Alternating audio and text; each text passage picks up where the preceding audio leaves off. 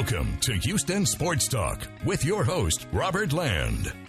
Thanks for checking into the best Houston sports podcast. And we welcome back our Rockets expert, Frank from Rockets Chop Shop, for a special trade deadline show. And this should be fun because we got Eric Gordon, Garrison Matthews, Bruno Fernando all gone. We're going to get to that shortly. But first, the Nets implosion. And Frank, it's just 2 years and 4 weeks since the Harden trade. And Brooklyn's big three are now all gone, having played a grand total of 16 games together.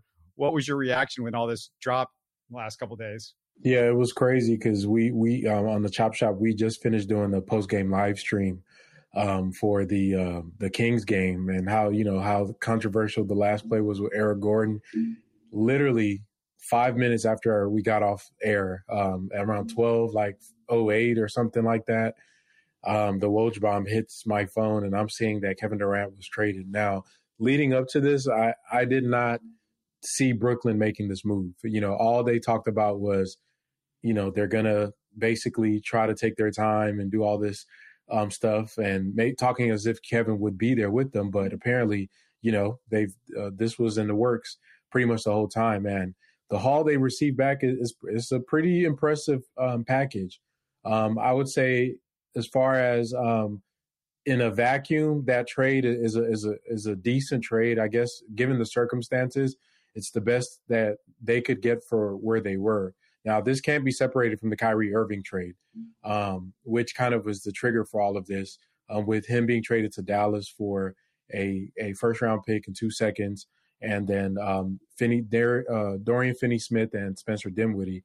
You pair that up with the Kyrie Irving, with the Kevin Durant trade, with them getting back, they got back, who did they get? They get Mikal Bridges, Cam Johnson, 4 unprotected firsts, and I think 4 swaps from the Phoenix Suns to send KD over there. And at the end of the day, the Nets made out with 8 first-round picks, including 4 from the unprotected from the Suns, 1 for, I think 2 from Philly still, and 1 from Dallas, and I forgot where they have another one from. But all to say that for them, they are in a weird spot, honestly, because at this point, their roster is pretty much built with a bunch of role players, elite role players at that, but they don't have a guy. And for us as Rockets fans, what this means is that this is a premium time and space where there's some flux and uncertainty about what they're going to do with this specific roster. It's one thing if you have a star player on there, they don't. They have a lot of great players. They have a lot of draft capital right now. For them, they could have multiple courses they could go through. But I think for us as Houston and for Rafael Stone in the front office, they would be doing their due diligence to stay on the phone with the Nets, because there are some intriguing pieces that they have currently on their roster that I would love in Houston. And also, if they wanted to, I still believe that they could field a competitive roster and actually land a big name with the amount of assets they have. Yeah, I want to get to where the Nets are in just a second, because, that's what all the Rockets fans are talking about. And I'm not sure about one of the angles that I think the Rockets fans are taking on this. But just a reminder before I mention that, to support us by subscribing and commenting on YouTube and listen to us on your favorite podcast app. But Frank, I know Rockets fans think, oh, Brooklyn is going to be an immediate disaster. These picks are going to be great. Are we sure they're a disaster? And you mentioned it a little bit. They got some good players here. This is a team with a bunch of vets in their prime and up-and-comers as well. Nick Claxton, Defensive Player of the Year candidate, who's growing into more than just a defensive guy. If you look at his stats in the last month and a half, he's averaging 17 in the last month to go along with the rebounding and the block shots. And then there's Cam Thomas, who just scored 40-plus in 3 consecutive games. And I talked to some Rockets people on Twitter, and they're like, well, wait till he, gets a little bit more of the defense. He's had a lot of the defense angling towards him because he's been doing this without Kevin Durant and in some cases without Kyrie Irving. But let's remember, if this was Jalen Green in his second year hitting 3 40-pointers in a row, I think the Rockets fans would be like, oh, my God, what is this guy? And, he's 21 years old. So just a reminder to everybody. And when Cam plays, he scores. His per 36 this season, 23 points overall. And then there's Finney-Smith, Bridges, Ben Simmons. And you take Ben Simmons out, I don't care. But Finney-Smith, Bridges, Royce O'Neal, they're all elite wing defenders, or at least close to elite wing defenders. And then Dinwiddie, who's a solid veteran point guard, they can also shoot this team. You know, it's funny because you look at the 3-point stats, there was a bunch of guys that were shooting better from three than Kevin Durant and Kyrie Irving on this team that were shooting 39, 40% and higher. This was a 39% 3-point shooting team. The Rockets are terrible. That is the opposite of the Nets. Seth Curry, Joe Harris, and Bridges are all snipers, Frank. It's a good roster. Yep, and you forgot Yuta Watanabe as well. Really good shooter, a great hustle guy. He's a tall, long type of wing that really gives them a different type of pace on the court. The thing with fans, and I actually sent out a tweet today telling, not one of those party pooper tweets. These picks with the Nets are just like the stock market, meaning that the value or perceived value around the NBA is going to fluctuate based on the circumstances that the Nets present on a day-to-day basis. It could literally be from day to day. Like if all of a sudden they go on like a 3-game winning streak, the value might go down. If they look like, Cam Thomas and Dinwiddie are fighting in the locker room, okay, they go up. So the picks are just, the perception of them really impacts the value. And as we saw with the Kevin Durant, when he first initially asked for a trade, people were like, patting themselves on the back and saying, yes, greatest thing ever. And then they went back to the craps when the Nets were like one of the top teams in the East within the next few months as the season started.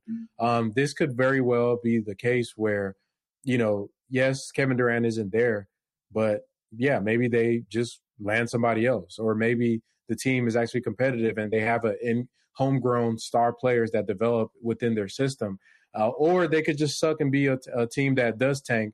The problem with relying on how you feel now and what the joy is that it could change within a month, 6 months. I mean, if the Nets come out with a roster on the first game of next season that looks like a real contender, then those picks instantly are going to drop in value. And so what that tells me is, as if I'm being prudent as Rafael Stone or anybody in the Rockets front office, is that you don't really want to wait and figure this out. Like, we don't want to get to a scenario where we're finding out what each pick turns into every year, because usually you're not going to get any value out of that. And you have to keep this in context of the fact that these are the picks that were resultant of trading James Harden, the top 5 player at the time, and one of the second greatest player in franchise history. What you don't want is to trade James Harden and watch a bunch of 16th, 14th picks, 17th picks come out of that. And when you end up with is 3 role players and a bunch of swaps that never conveyed. So I think that's why, kind of leading to what I said earlier, if they were prudent, it'd be time for them to start looking at how do we aggregate these picks and make a move for a player that we like or players that we like.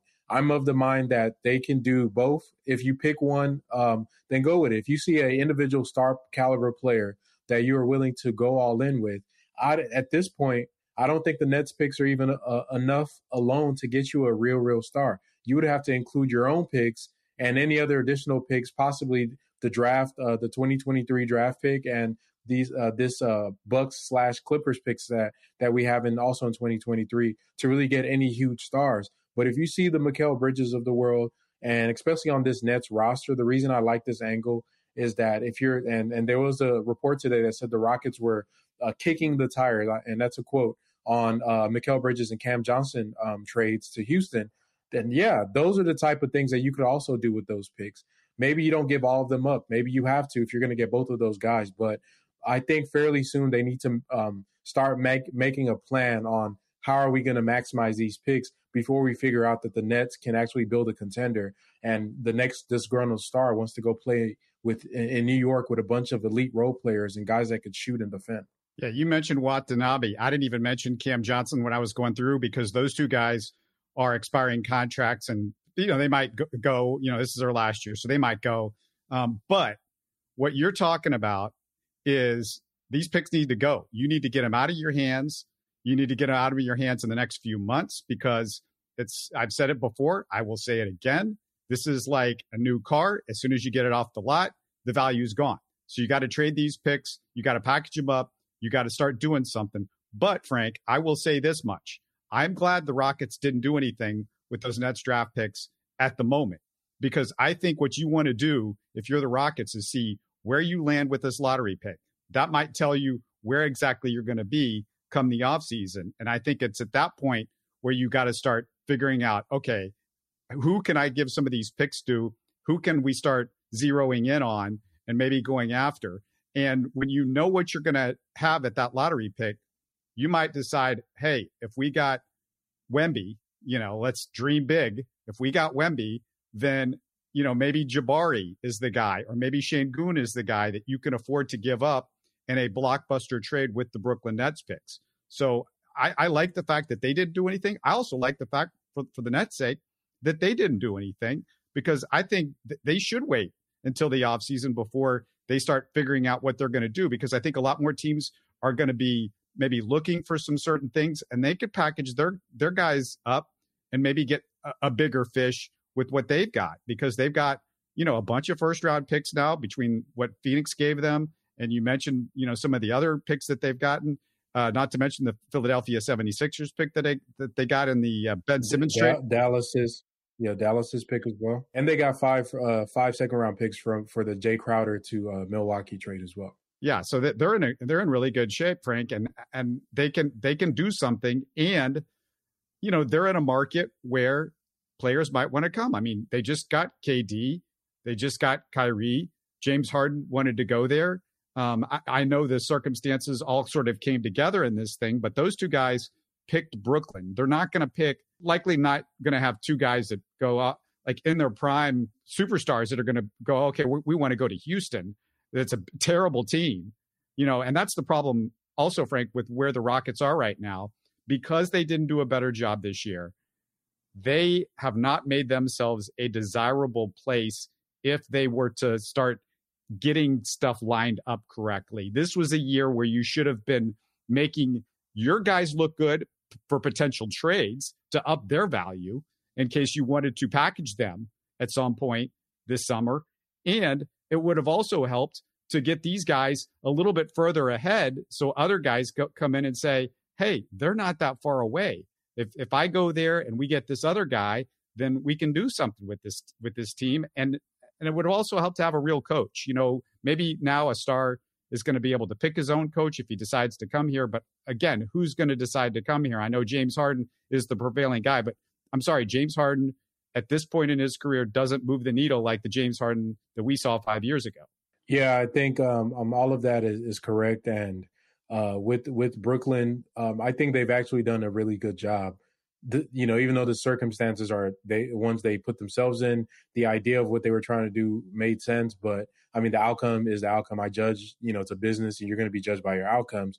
But pivoting from Kyrie and KD, I think they've handled that fairly well. I haven't seen any panic moves from them yet. So I know that Sean Marks and Joe Tsai, they're competent, which once again scares me. If they were bumbling all over the place, making dumb and irrational decisions and things like that, then you would kind of be like, yeah, just let them, screw it up. But this is the same people that built, crawled out of the Boston trade and were able to rebuild from scratch and get Kevin Durant and Kyrie Irving to them and James Harden. So, yeah, I think if they wanted, depending on what their goals are, they will be able to field something that makes those picks less valuable. As far as the Rockets, yeah, I'm glad they didn't do anything either. I actually was saying that to somebody else. Yeah, what you don't want is to limit what you can do. I think the biggest primest time we're going to be able to strike is on draft night, or at least the lottery night. Once we know where we land in the lottery, then you can have a full assessment, and we know where that Clippers and Bucks pick swap is going to land as well. Then we can say that's at the peak of all the arsenal of draft picks we're going to have is going to be at that point. And at that point, then we'll be able to make an informed decision about, are we going to make the draft and then maybe do a partial kind of aggregation of our assets, or is this somebody out there that we can make an appeal to be able to go all in on and see if we can land them? And I think that's really where the plan is going to hinge on right now. They haven't made it easy on themselves. You would like them to be more competitive and ready to receive that type of talent and be a destination where somebody would be willing to come to without overpaying. But I can see us definitely putting money on extra money to somebody that may not get it in other markets just because we're trying to attract them here. But overall, I think that the KD trade and where it puts Houston in this window, and like you said, the next few months, to me, the window ends pretty much when training camp starts. Depending on who shows up for Brooklyn in training camp and how they look in the first kind of few games and weeks of the season, it could really plummet the picks down to a low. And then we don't know. One thing people don't think about, like you said, maybe Bradley Beal wants to get out of Washington and he has a no trade clause, but hey, he might want to go to New York. They're ready for that. They're ready for anything that can shake loose of any star because they already have a setting for that star to be inserted into. They have all the assets they need to play the bidding wars and the arms race that a team would need to be able to land a big star. And they're in New York. They're in New York. So I think that they could also play this middle of the pack game until, as we just saw, if I told you like a week ago that Kyrie Irving would be playing in Dallas, Kevin Durant would be in Phoenix, D'Angelo Russell would be back in Los Angeles on the Lakers. And if I told you what the rosters of these teams look like right now, you would think I was drunk. But the NBA is so transient, it's always moving, that you don't know who the next big player is going to go somewhere. I don't want to find out if I'm the Rockets. I need to be able to move those picks, try to see this summer around the draft if we're able to aggregate them and make this team better and start moving towards winning. I do agree they do have to get the coach right. Once you get a coach, then you can make that decision about what direction are we going to as a team as well with the players that you're going to draft and the players that you're going to try to land. Because I feel like if you don't have a agreement between the coaching and the front office, it's going to be kind of ugly again, as we're seeing now. I want to speak to both the fans, a lot of the fans, and the national media on what Brooklyn has done. A lot of people I've listened to, a lot of people that I'm seeing on Twitter, they think that you are not doing the right thing if you're not trying to be the worst team in the NBA or the best team in the NBA. And I think there's a great thing that's being lost by everybody. And I've watched a lot of sports over the years.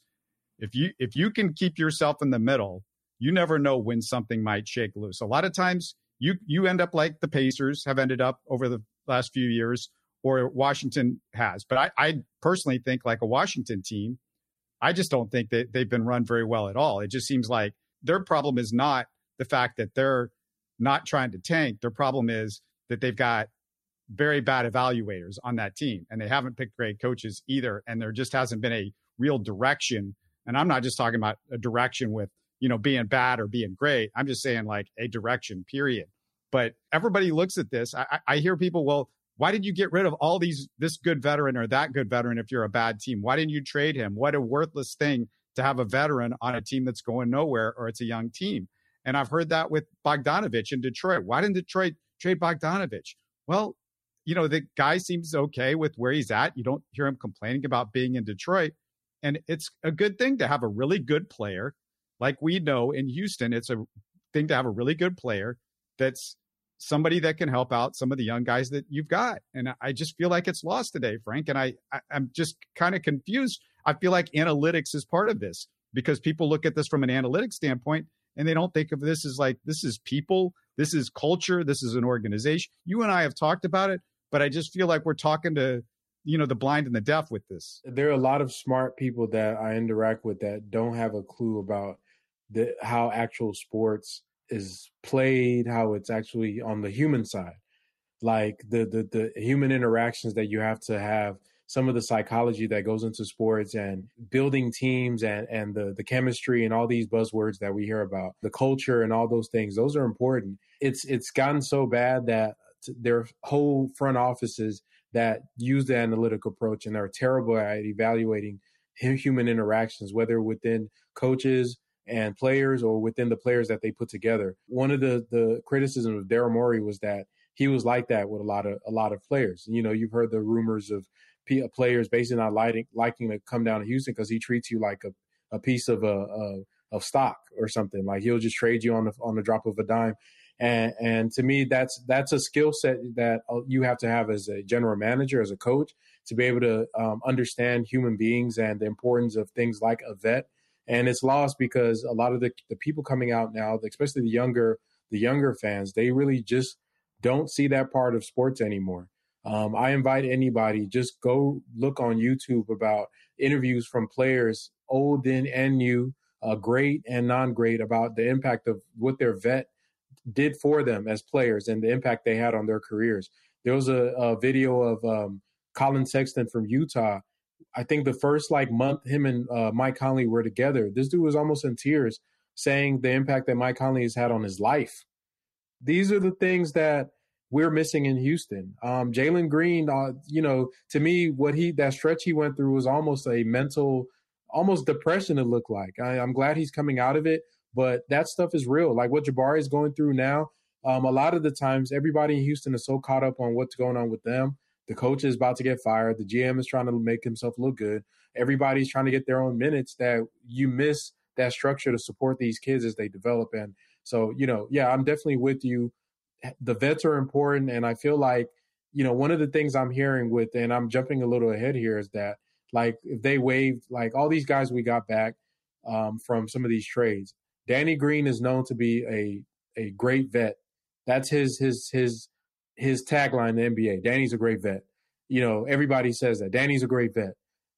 If I was the Rockets, I would keep him, even if it's for a couple months, just for that. I would pay him out of my pocket to say that I will pay millions of dollars to invest into my players that I hope to compete with next year, to get them around a multi-champion and a guy that's known for doing it the right way. Maybe that could just by osmosis seep into some of our players and make them that much greater.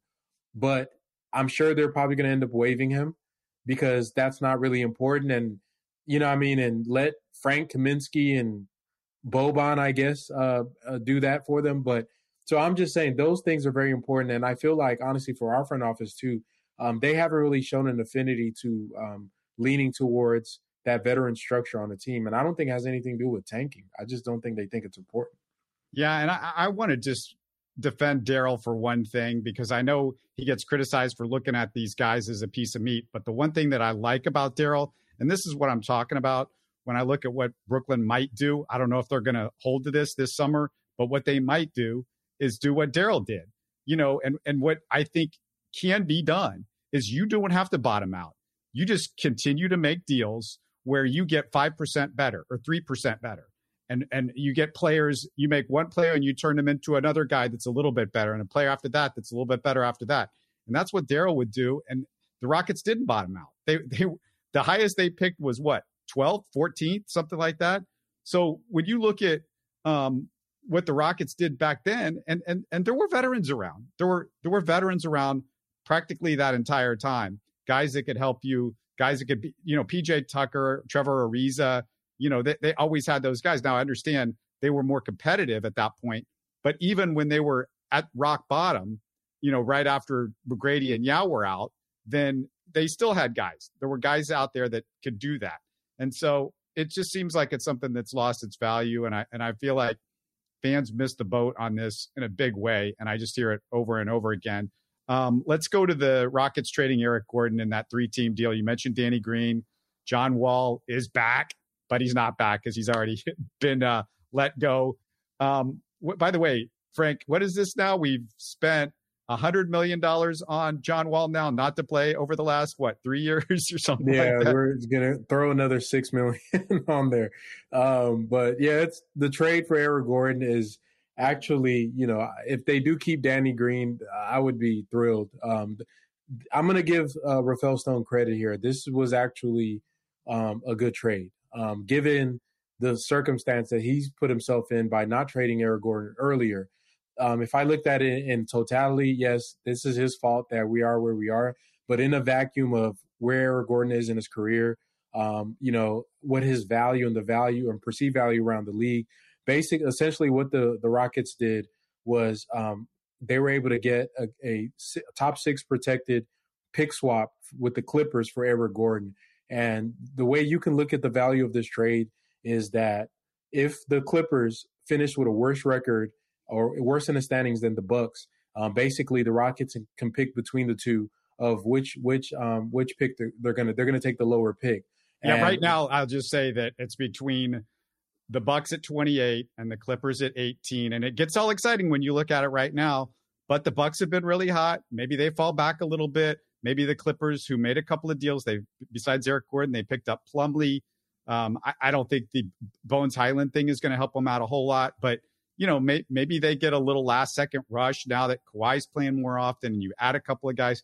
So maybe that's really close. Now, if it stays around in the area where they are right now, yeah, that's definitely better, because this is about the point where maybe it was a little bit higher. I think it was number 16, but this is where you got Shane Goon a couple of years ago. Yeah, and to me, it's a good pick. I mean, and what I mean, like, if you look at right now, the Clippers are 3 games from being out the playoffs. And if Kawhi goes down, who knows? And with the West retooling and being as competitive, there are no off nights, only when you play Houston and maybe San Antonio.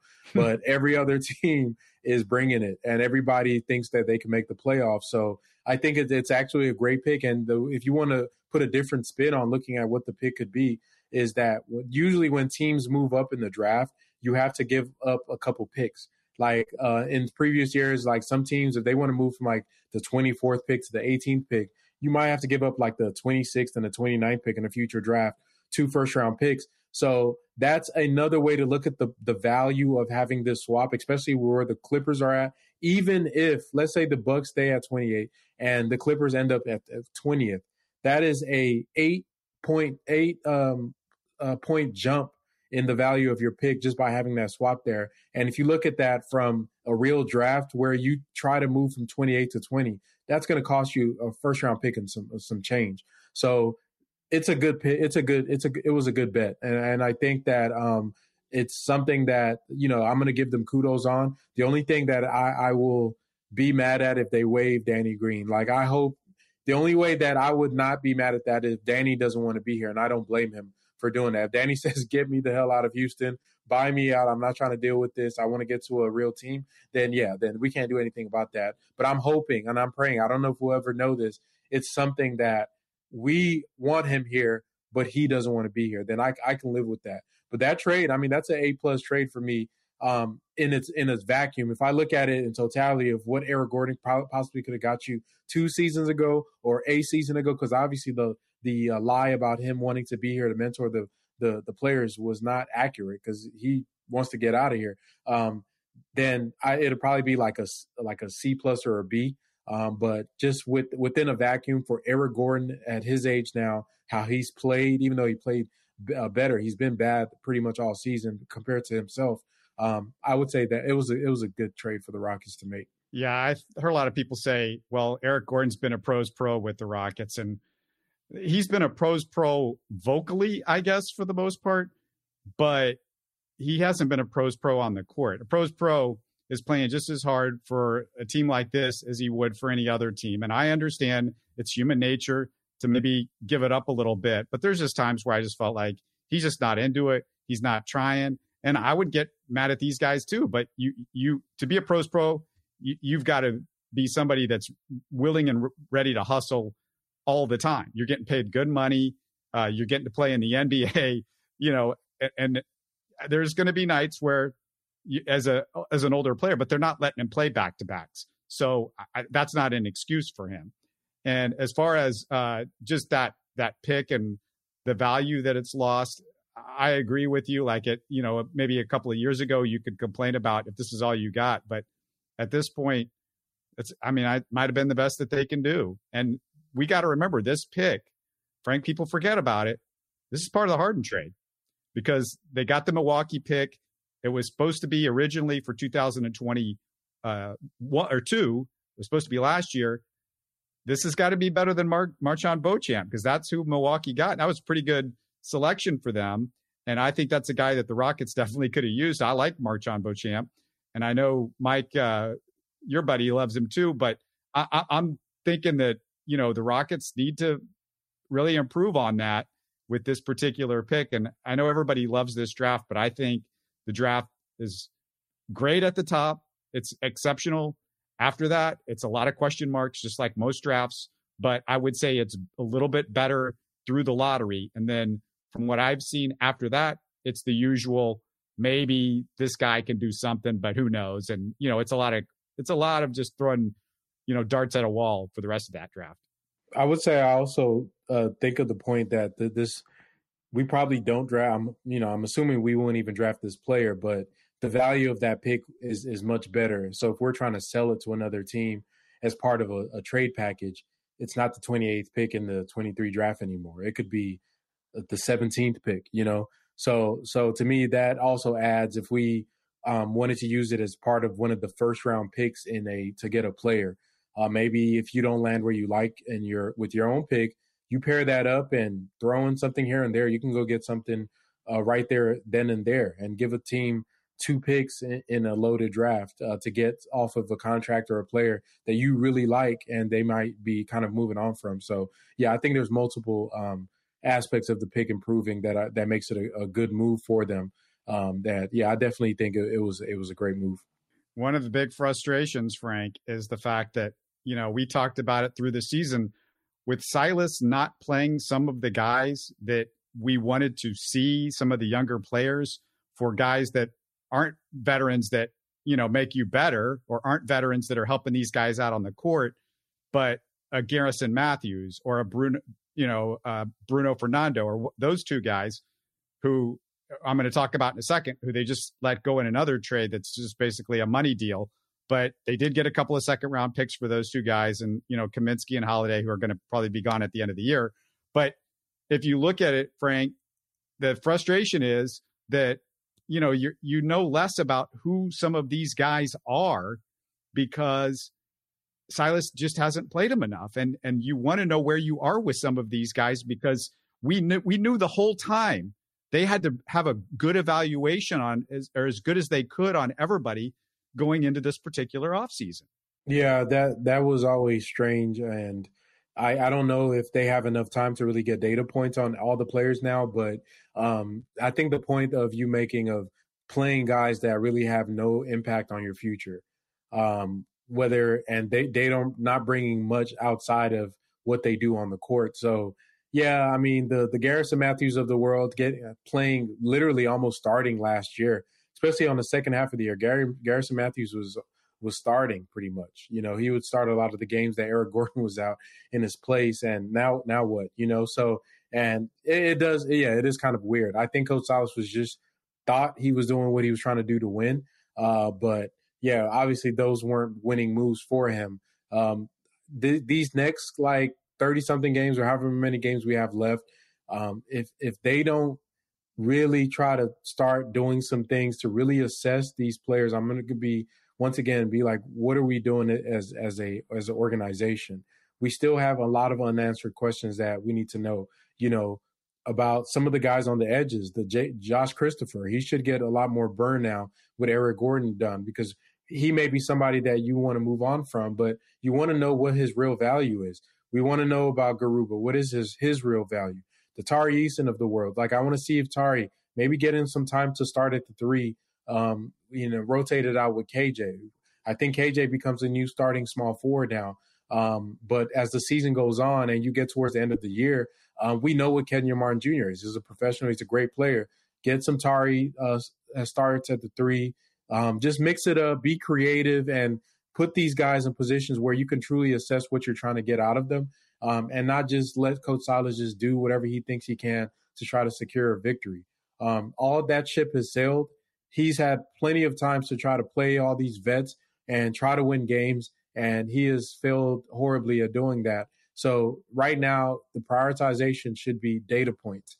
Data points, data points, data points. The Rockets need to get data on all of these guys so we can know who needs to be moved next year. Because once you start bringing in vets, you're going to have to cut your losses with some of these draft picks. We just saw the Warriors trade away James Wiseman for essentially 5 first-round picks. And so this stuff happens. If you look on there, Denver got rid of Bones Island for 2 picks. This is what good teams do to young guys that, even though they might be talented and good, if you're not adding to winning in a way that's substantial to their overall goal of being a playoff team or a champion, then they're expendable to them. So if the Rockets are going to step into that realm of saying that we want to go for the play-in or we're going to turn it on, then hey, is Jacob somebody we can use? No? Okay, let's move him. Maybe you can get a second for him. Garuba, all these guys. Hell, maybe in a couple of years, it might be Tari. And we just seen with Wiseman, if Jabari doesn't pick it up, maybe in 2 or 3 years, Jabari's getting shipped out. This stuff happens. And this is just the reality of the NBA. What you don't want to do is not give these kids the ample opportunities to show you who they are. They need to spend these next few last games of the season doing that. And so we can get a clearer gauge of who are the guys that we need to keep showing and keep giving more time to, or who guys that we can just move on from. It feels like all of a sudden Silas has woken up out of some sort of coma in the last few games, and he's thrown the fit at the podium, which everybody saw. I'm not telling you guys anything that I know you serious Rockets fans didn't see his, little fit that he threw about the defense, which, everybody was like, oh, I'm glad to see that. Well, it took him 2 years and 57 games or 55 games of being the worst team in basketball and the worst defense in basketball for him to finally throw a fit about the defense. It's just, it's beyond me. And it was, it was a fit that I'm like, if any coach threw that fit at me, it wouldn't be inspiring, but somehow I guess, cause that's about as, crazy as Silas gets. They came out the next game and everybody looked like they were playing defense, except one guy in particular, a guy that, frustrates me, is Jalen Green. And it's still a major concern with him. And, I see all this stuff about Jalen Green, and every time he scores 40, everybody, oh, he scored 40. And I'm like, I can't take this guy seriously. I just can't take him seriously until he starts playing some defense, I don't necessarily have to see him play perfect. I just want to see hustle. I don't want to see him not even trying to get back in transition. Or when I'm watching him, I'm isolating him, watching him on defense, that he's always 2 feet or 3 feet late on a closeout because you can be lost, but it sometimes just feels like he's just not paying attention or he doesn't care. And that's the kind of thing that I just get tired of listening to. I don't want to hear Jalen Green is him every time he scores 40 points. He ain't him. Hims, would have made a couple of defensive plays. And when you lose by 2 points, that's all it takes. A couple of defensive plays and you win the game. And, it's not a lot to ask from a guy that's getting 30 minutes a game and who's supposed to be one of the best athletes to come out of a particular draft. Yeah. I'm with you. But I'm not going to throw away the 42 points. But yes, everything you're saying is valid. I also think that the 42 points is valid, is something significant as well. The only thing that I would say is that his defense is concerning to me, not because he can't play defense, but like you said, the effort part. It's one thing if he's getting beat, just being beat, like he's being beat because physically he's not capable defender yet, but the effort is there. He's trying, maybe he's fouling too much. I can live with that. But when you're not even trying on a lot of plays where you're getting backdoored on a lot, where you're late on your closeouts, you're terrible in rotations, and when you're in isolation, once the first move gets you, the recovery isn't there. It is concerning, and that's more of a I look at that as a coaching issue more than anything, because I think that Jalen wants to be coached. He's just not being coached correctly. Alperen Şengün gets coached really hard. And he said it himself, when him and Silas had the little deal on the sidelines where he basically called a timeout or got him out to tell him something and put him back in the game. Alp, he said it was my fault, and that helped me wake up, and it made me play better. I need that from Jalen as well. Like that, the irony of that is right after that play happened, Jalen had about 2 or 3 string of plays where he was turning the ball over, taking a bad shot, and getting destroyed on defense, and nothing happened because I was just clapped on. So the hypocrisy there also is terrible for culture. I think the coaching has just been poor. I don't like the culture that the Rockets have set currently right now. I think they can't fix that by bringing the right coach in, because the right coach is going to be a buffer between what the front office's ideals are and as far as on a day-to-day thing with the players, because that's the coach's job. The front office, you can set the big plans, but as far as the accountability, all the kind of the little stuff, who's going to be held responsible for what, the head coach is in charge of that, and you hold every man accountable on that team, including your assistant coaches, if they're not doing their jobs and getting these guys right, like getting guys to be shooting better. They should be hearing about it in the coaching meetings. Why, the Rockets are shooting terrible across the board. And so there's just so much that they could do better at. I think Jalen, he doesn't seem like a selfish person. So I think once the right person steps in, he'll be receptive to it. He's just not being led the right way right now. And, once that happens, I think he'll be okay. Yeah. And let me just be clear. I'm not throwing away the 40 points that he's scoring. But what I'm saying is, if he just adds a little bit of defense, we start winning games. If you can score that many points, the reason I get upset is because I look at he's the way out of this. And I get upset because the guy that's the way out of this is just not trying, and he doesn't care. And that's a big factor in this whole thing. And I look at him and I just go, man, how is somebody not pointing this out to you? If it's not a coach, if somebody is not saying something to him. Who would do it? Who are they missing? Vets, the stuff we talked about earlier. This is why you have veterans.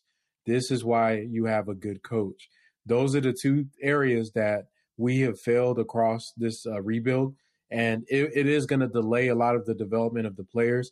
But if, let's say, Pat Beverly was on our team, and you think he would just sit there and let Jalen just be lazy? No, there are guys that would literally try to fight you if you're being lazy. So that's, one of the things that, to your point about understanding the human aspect of your players, seeing a talent like Jalen Green, seeing all the potential, loving him enough to put people around him to get the best out of him in every way. And I think what the Rockets are doing, everybody has something going on. There's so many competing agendas in that franchise that they're missing the fine details of cultivating a nice winning culture that's going to take them over to the next level, like we're seeing with Oklahoma City and the Orlandos of the world right now. We've talked about Shane Goon's been held accountable recently. We've talked about KJ Martin's been held accountable recently. I'll throw in another guy that's been held accountable all year because he couldn't see the court. And he's finally starting to see the court. And guess what? It's mattered that he was held accountable because Josh Christopher is playing some really good basketball right now. Yeah. Josh is balling out. I think, once again, to me, somebody was telling me that, every player is different and some guys you can't be too aggressive with.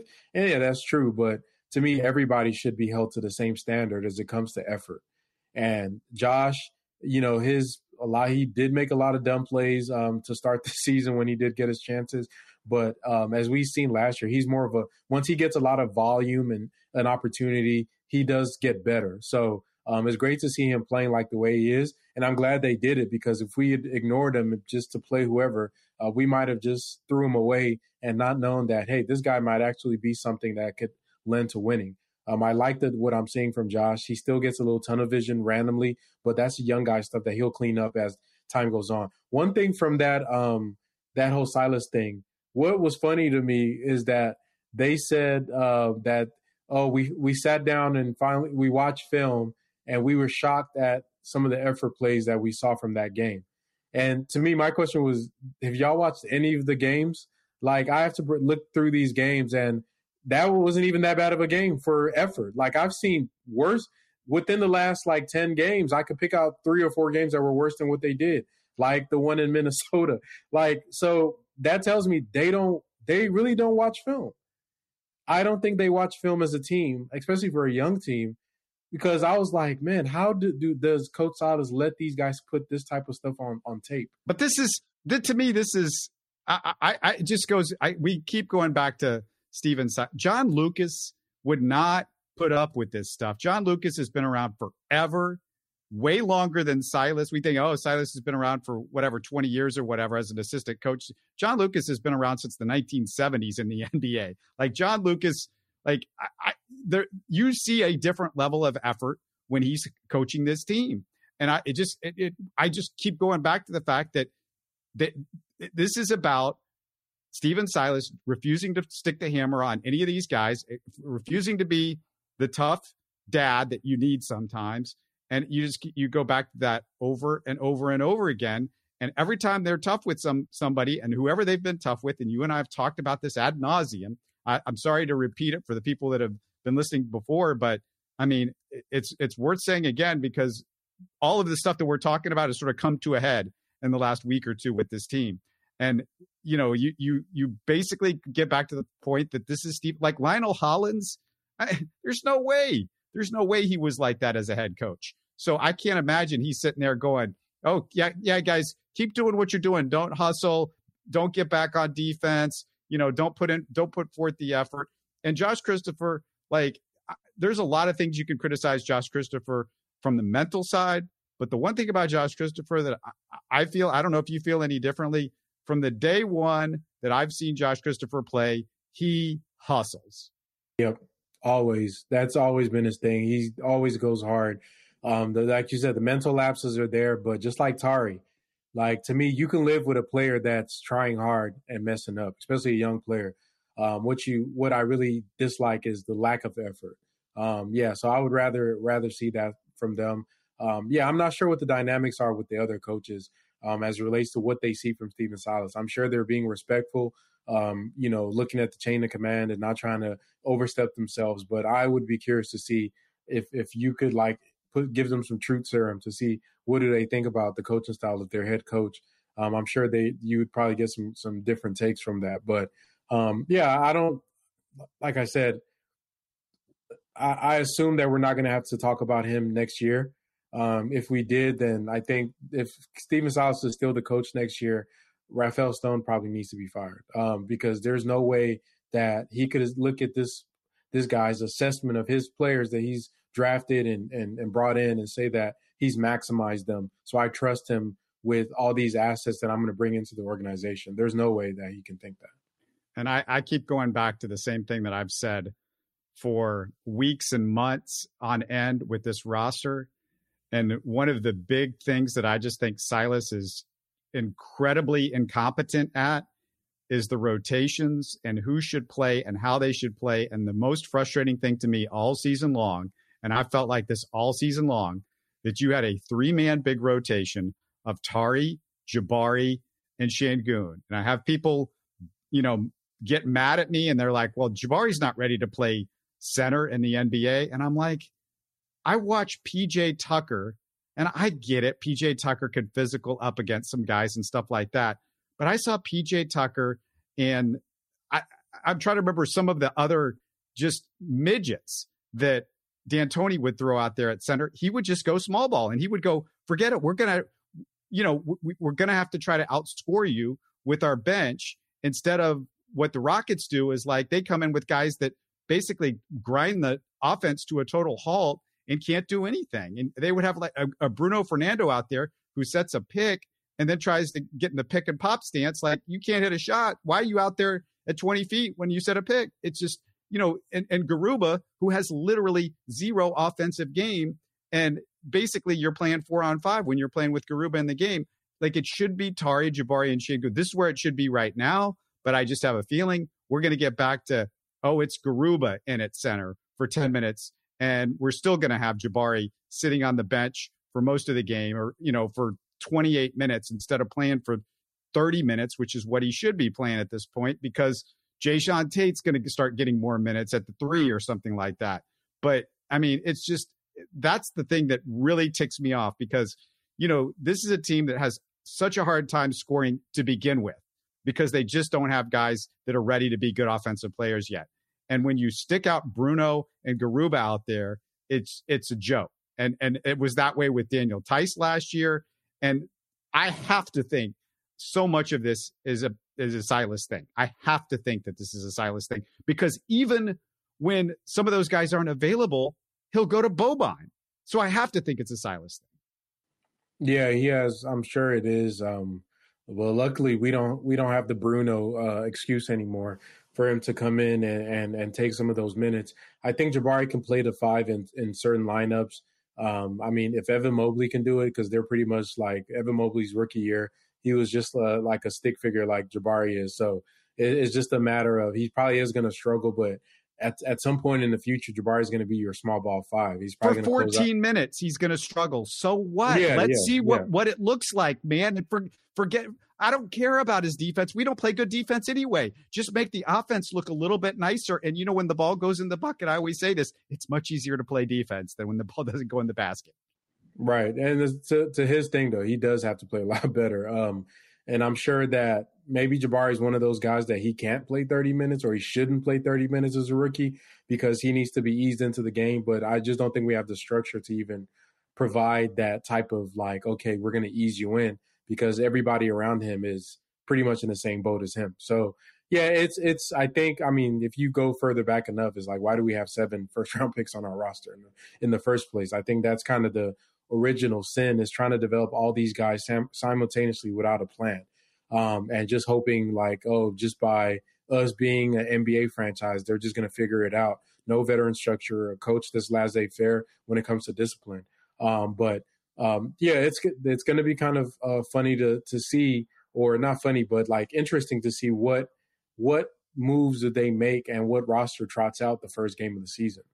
Because there's best case scenarios where you do get a Wemby or a Scoot. You use your picks and get a free agent. Maybe Harden comes back, and then you have a deep competitive roster that you could try to start building with. Or there's other scenarios where we're rolling out next year with pretty much the same starting 5 that we have now. Maybe we use our picks to get maybe a small forward or somebody, or a couple of guys that can help us, in random positions. But, a lot of the guys that we have here right now are going to be the ones that are going to be doing the heavy lifting next year. And if that is the case, what have you done to prepare them for that in a season where you want to win? You don't want to give a pick to OKC. And even if you're even okay with that, you've already said to the fan base, and the ownership has said that we're going to be good in 2023. So they've put a lot of pressure on themselves this season, and they haven't really done a lot to prepare for it. But, maybe there's a miracle for the Rockets, and maybe they can flip it around, or I'm not sure what they're going to do. But so far for today, this trade deadline, the Eric Gordon thing was a positive for them. What they did with Bruno and Garrison Matthews, that was just a money move. They helped Atlanta cut some salary, and we took on some contracts and got two second-round picks for our troubles. These are the type of moves they should have been making all throughout this rebuild. Our roster turnover should have been just crazy. And that's what you want to see on a team that's so bad and tanking, is a roster turnover, taking swings on random players and just taking salary dumps and accumulating as many assets as you need to be able to go hunting, as we've seen during this trade deadline, that teams are loaded. Teams are throwing around picks like they were going out of style. And the Rockets, as bad as we are, we don't have a lot of assets in the next few years. We're probably one of the least asset rich tanking teams in the NBA. If you look at everybody else, Orlando, OKC, San Antonio, Indiana, even Sacramento, all the other teams, they have assets. They have multiple first-round picks. They own all their picks. They have picks from other teams. They've been taking salary dumps and flipping all these players and trading them at the deadlines and doing all this stuff. We should have been doing that. What Utah is doing with Russell Westbrook, we should have been done that a couple of times. Hey, you want this $40 million salary for a first-round pick? Yeah, bring him to Houston. We'll flip him for you. You let him come here and whatever, run around, play, flip him out. You want this young Cam Reddish? Bring Cam Reddish. Bobo? Yeah, we'll take him. Wendell Carter for a pick? Yeah, we'll take Wendell. These are the moves that we've missed out on. Well, we did it. We did it with John Wall. That was the one we did. That was the one person we did it with, and he was a guy that we intended to play. That was not even that was just to me. Don't even get me started on the Wall thing. But even if you look at the amount of seconds, I'm going to read off the names real quick. I know we're running a little long here, but I'm going to read off the names of players that were acquired today by teams just strictly off of second-round picks. No first-round picks, just strictly off of second-round picks. Jay Crowder, James Wiseman, Mo Bamba, Bones Highland, Gary Payton II, Matisse Thybulle, Josh Richardson, Thomas Bryant, Mike Muscala, Mason Plumlee, and Darius Bazley. These are all guys that were traded today for second-round picks. The Rockets have been sitting on their thumbs for this entire time. Good job for them getting it done, doing something this deadline. But man, we sure did leave a lot of stuff in the field. We left a lot on the field with our roster. We left a lot on the field with moves that we could have made, actions we could have got in on. For the sake of what, I don't know, because at the end of the day, they're probably going to flip all these players for just something else. So, but I like what I saw today. If I looked at it as like a school, today was a quiz and they passed it. The final exam is going to be this summer, and we're going to see what they do with that. Sometimes I think the second round picks are something, and sometimes I just think they're cryptocurrency. And there were so many second round picks thrown away today that was like, maybe they're just like these Bitcoins that, you're like, what are they worth? We don't know. They could go up. We don't know what second round picks are anymore. There's something I want you to think about, Frank, for a future show. I'm going to just stick this into your head and give it some thought. Is there a guy or two or three that you think will become available this summer that the Rockets can focus on with those Brooklyn picks? Think about that for the next show. And I'll finish it off by just asking you what's going on with Rockets Chop Shop. I'm sure you guys have been covering the draft extensively. What else have you got over there and what's going on?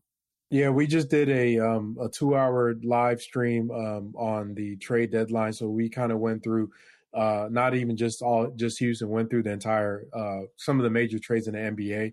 So if you guys want to go over to the channel and check that out, definitely look into that. And then, join us for our post-game lives.